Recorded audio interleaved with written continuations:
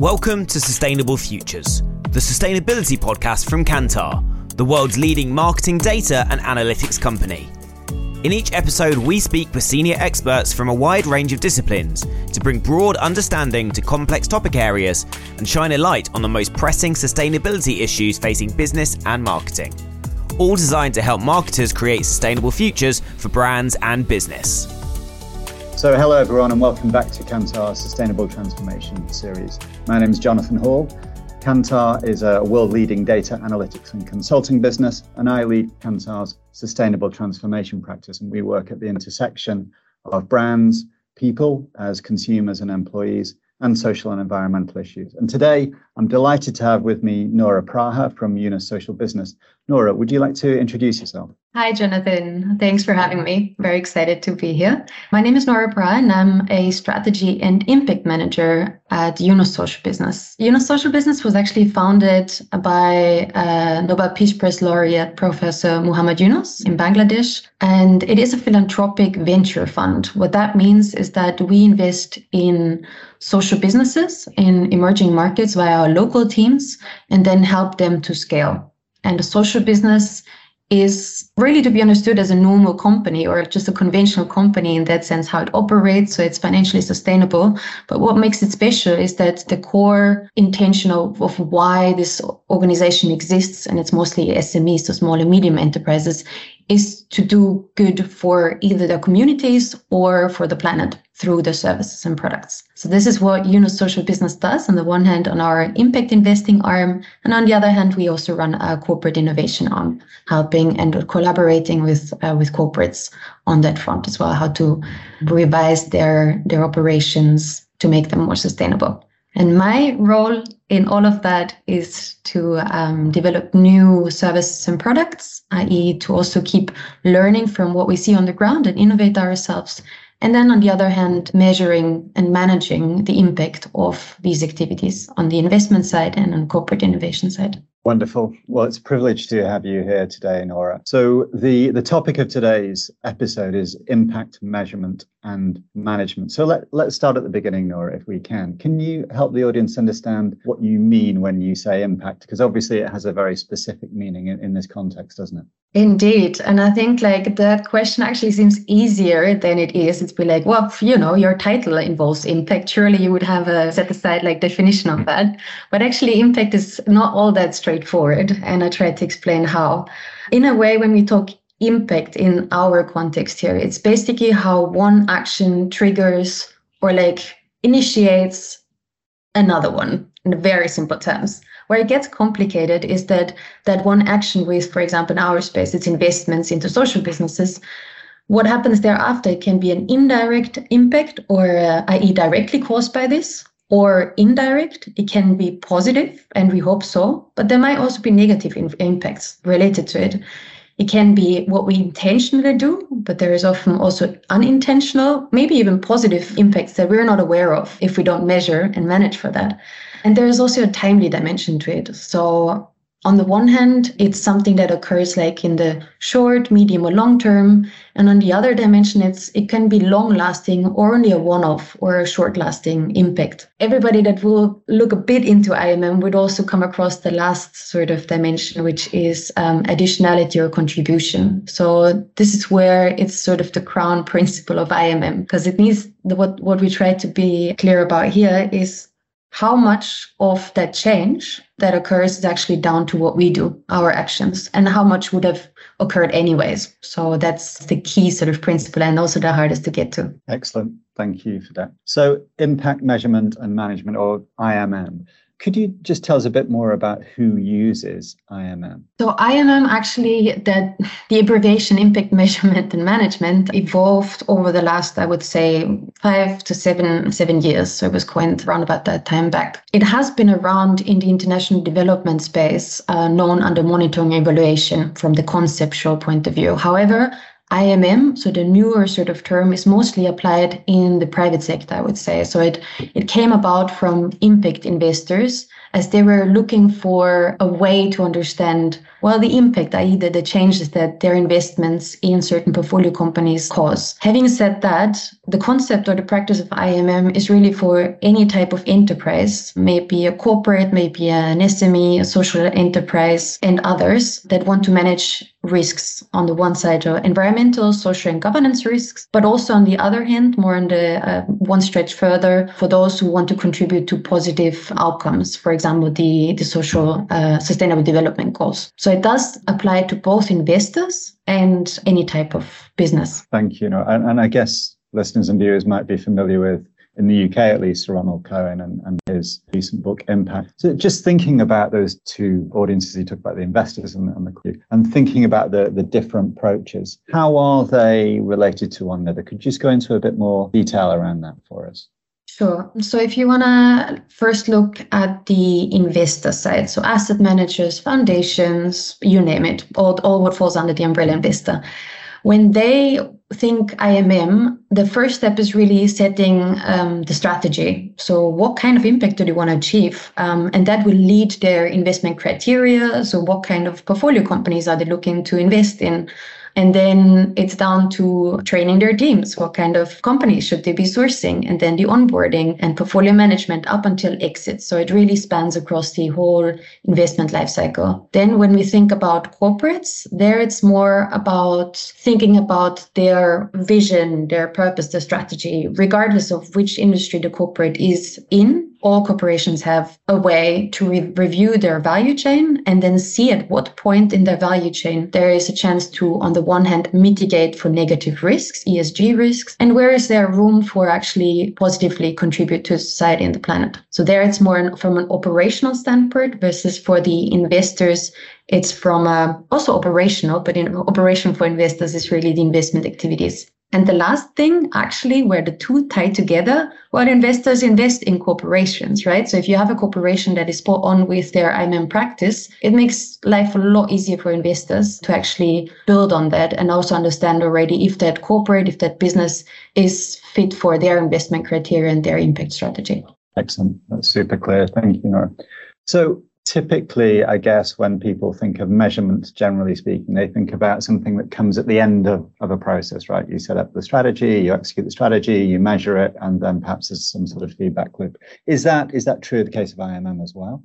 Actually, IMM, so the measurement is really the tip of the iceberg. So in a way, yes, it comes at the end of the process because you want to see the couple of metrics that there is. But the further you aggregate up, the more nuances you lose. So, and you will only get to these metrics if your whole process is well thought through. Because at the end, if I'm saying, well, I really want to provide access to education for low-income communities, let's say, and I don't collect any information on their socioeconomic background or whether, access to education is an issue in this geography, I don't know what to make out of the metrics at the end of the day if they don't speak to my strategy.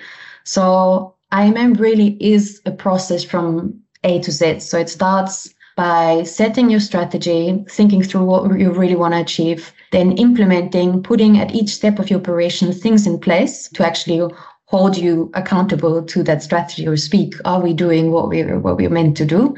And then once you have collected information, look at it to verify, well, is it meaningful to us? Is it relevant? And what can we learn from it? And then recycle it back, inform your strategy, learn from it, and really then reinforce it internally, inside your organization, but also then use it for advocacy and learn your sharings with the industry.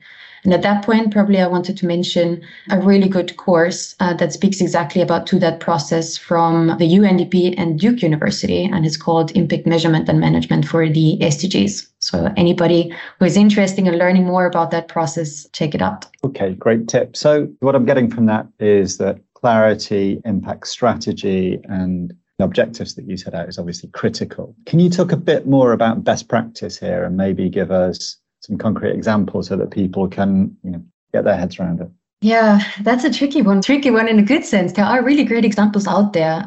It's not that we started thinking about this yesterday. It's as I hope I could convey, it's not all that straightforward. So in my head, best practice is really all those actors that have been around and are humble, and understanding that IMM is an imperfect practice, and we are still out there learning, and we're still revising and optimizing our practices. And having said that, one example that I would like to share is from IKEA Foundation, given that they are a partner of ours. So I have experienced it firsthand, let's say, as one of their grantees from WISE-P. So as a partner of IKEA Foundation, I got to take a deeper look into their strategy and objectives and how, that trickles down to the end of like their process and operations.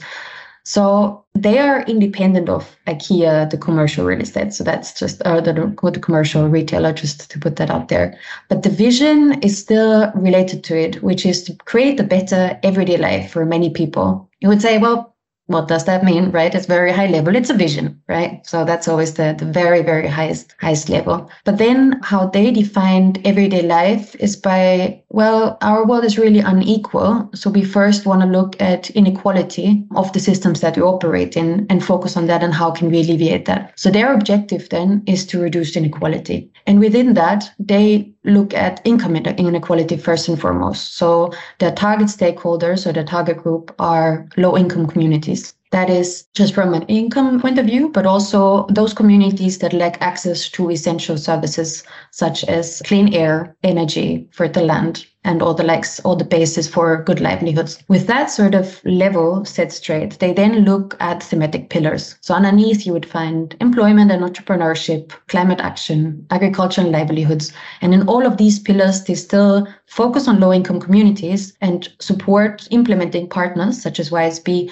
who contribute through their activities to access to essential services or increasing the livelihoods or improving the livelihoods of low-income communities. And each of those pillars, so I'm like going down in terms of detail and granularity, each of those pillars has, again, what is called a theory of change. So a theory of change is a tool used in the sector that is somewhat a pathway to change. It plots out the steps from inputs to activities to outputs to outcomes and then impact. So at each step, there are certain like assumptions and activities or like things that take place to follow through on, do we walk the talk? So do we actually, with our activities, do we walk towards the impact that we want to achieve, i.e. here, reduced inequalities? And then they are very precise in what they want to achieve. So with the theory of change in each pillar, so each project that they want to support needs to fall underneath or speak to that theory of change.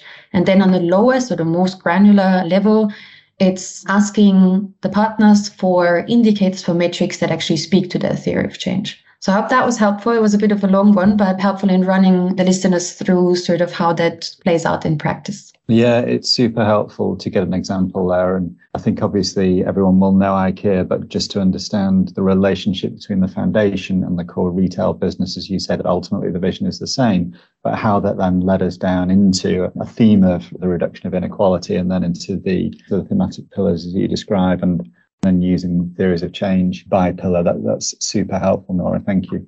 Probably one last thought there before we jump on. Actually, a really important one is that they also support implementing partners improving their IMM capacities. So, and why I say this is that they really take this learning aspect really seriously, and they know that they can't just ask for information from implementing partners if it's not there and the capacities is not there, or no person is responsible for IMM. Then it's really hard to actually get that information that they want for that they would like to get out at the end of the day. And why I mention that is because also in the investment space, I think there is still quite a big gap in terms of what investors demand. If it's a retail investors or professional investors from their asset managers, and then further down the road for the companies then to invest in, and especially in the impact investing space, in our case, we're investing in social businesses, so SMEs in emerging markets.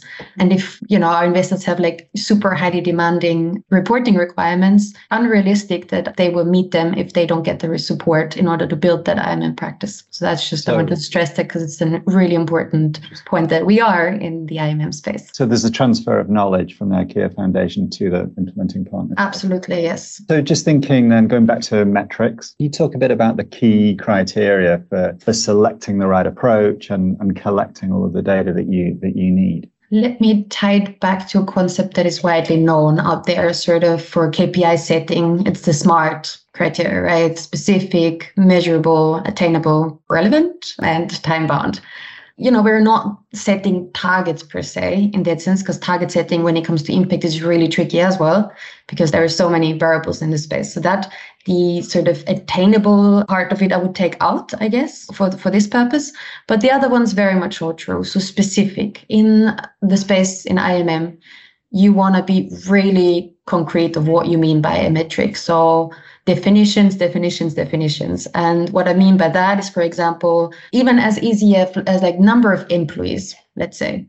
Well, what do you mean by employees? Are we talking permanent? Are we talking temporary? Are they seasonal workers? Should we give you the number at the end of the year? Probably we had like 30 in July, and then we needed to let go in December. Actually, we only have 10. Do you want to have like 40 now? Like what I tried to get to? It's like to be really, really specific about what do you mean by a metric. And that's just the very easiest example of employment numbers. So can imagine how that translates into more trickier ones. One word on probably the measurability, and I hinted towards that already, like in the previous point, when it comes to reporting requirements. So if investors just ask for certain metrics that and very extensive and long list of metrics because they think, oh, that'd be interesting to know. It creates a lot of fuss, like unnecessary obstacles, because we're not research companies, neither are the social businesses that we work with. So we really try to be as pragmatic as possible and sort of strike that balance between rigor that is required, but actually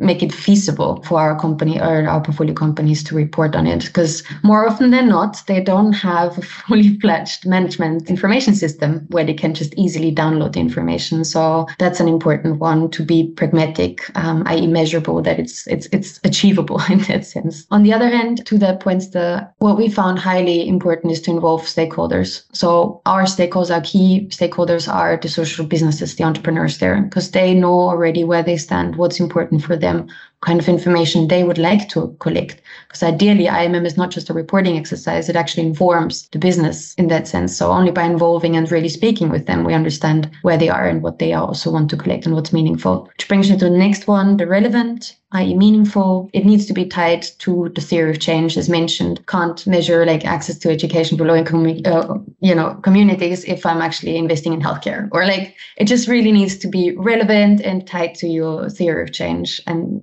limited to information that will inform your theory of change and allow you to adjust or optimize. And the last one, probably just the time boundness of things.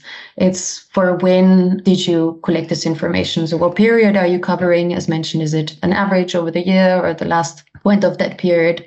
We at YSB, we collected twice a year. We did that more frequently earlier on, but actually we understood that the data quality suffers from asking information too often, because then it really does only become a reporting exercise, and people just want to, most of the time then just give you the last period's numbers because they didn't collect it again. So that was just not meaningful. Also, impact takes time, as we mentioned. So we now do that twice a year, and we see that actually that's a better approach. And bottom line for all of that, transparency.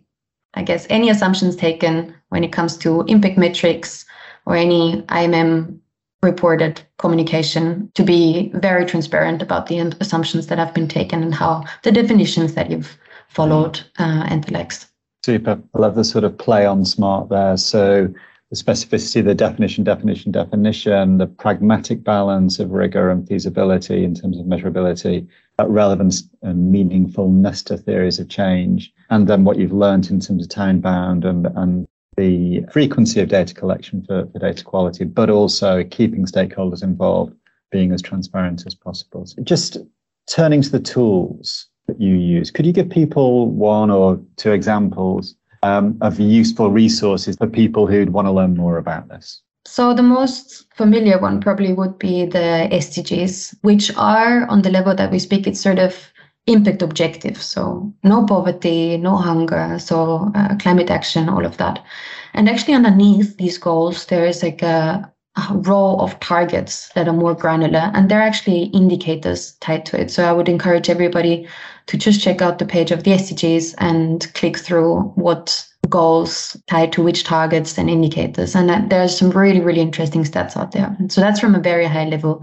Then for those that want to dig a bit deeper, there's great practitioner guidelines from the Global Impact Investing Network, the GIIN, both on sort of practical guidelines and tools and how to go about building an IMM practice, but also like a lot of industry benchmarks and surveys. And so they do an annual survey of the state of the impact investing market. So that's always a very interesting read. As mentioned, metrics, I also spoke about that briefly. There are a couple of standards out there in the impact investing space. The so-called IRIS Plus catalog of metrics is widely used. And I mention it also because they also have a whole library of useful reading material about how to use the metrics and how it ties back into SDGs and other things. And the last one probably to mention is the Impact Management Project, now turned actually Impact Management Platform. And they coined the 5 dimensions of impact. And what that speaks to is sort of the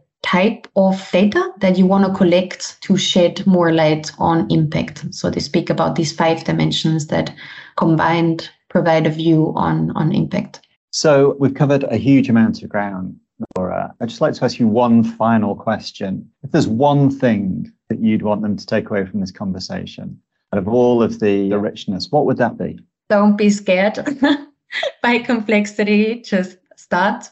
Embrace that IMM is an imperfect practice and will always be, because we are trying to understand what changes in a person's life, in human behavior, in our planet. And, it's tricky, and there's no one way to do that. To be patient with your practice, but most importantly, not to postpone doing it. I think like IMM is not something like, implement, for an analogy, implementing a software or so, where you're like, each year a new software comes out and then you try to build on top of that. And actually it's never going to be just like if you had waited for the next one. IMM is very much the opposite of that. Just start with the very simple building blocks and start putting more on top of it. Because each building block, and that's what IMM is all about, will teach you something. You will learn something out of that, and then you will improve and build on that. So yeah, just don't be scared to get started. Just get started. That's great advice. So Nora, thank you so much for being with us today. I think we've covered a huge amount of ground, everything from an explanation of the notion of impact in this space, who uses IMM, the different approaches and the related approaches in terms of the investor and the corporate view, the role of measurement in the development process, best practice. I think the example of the IKEA Foundation really brought that to life for us. And then in terms of metrics, your spin on the smart KPIs and a whole set of tools for people to be able to go away and review. It just leaves it for me to say thank you for joining me today. It's been a real pleasure, and I look forward to the next time when we have another conversation, because IMM just keeps on moving, right? It does. Perfect. Thanks a lot, Jonathan. Great speaking with you. Thanks so much. Thanks. Bye. Bye-bye. You've been listening to Sustainable Futures, a podcast from Kantar. For all episodes and more information, visit kantar.com. If you enjoyed this, please leave us a rating and a review, and subscribe on your favourite podcast app so you never miss an episode.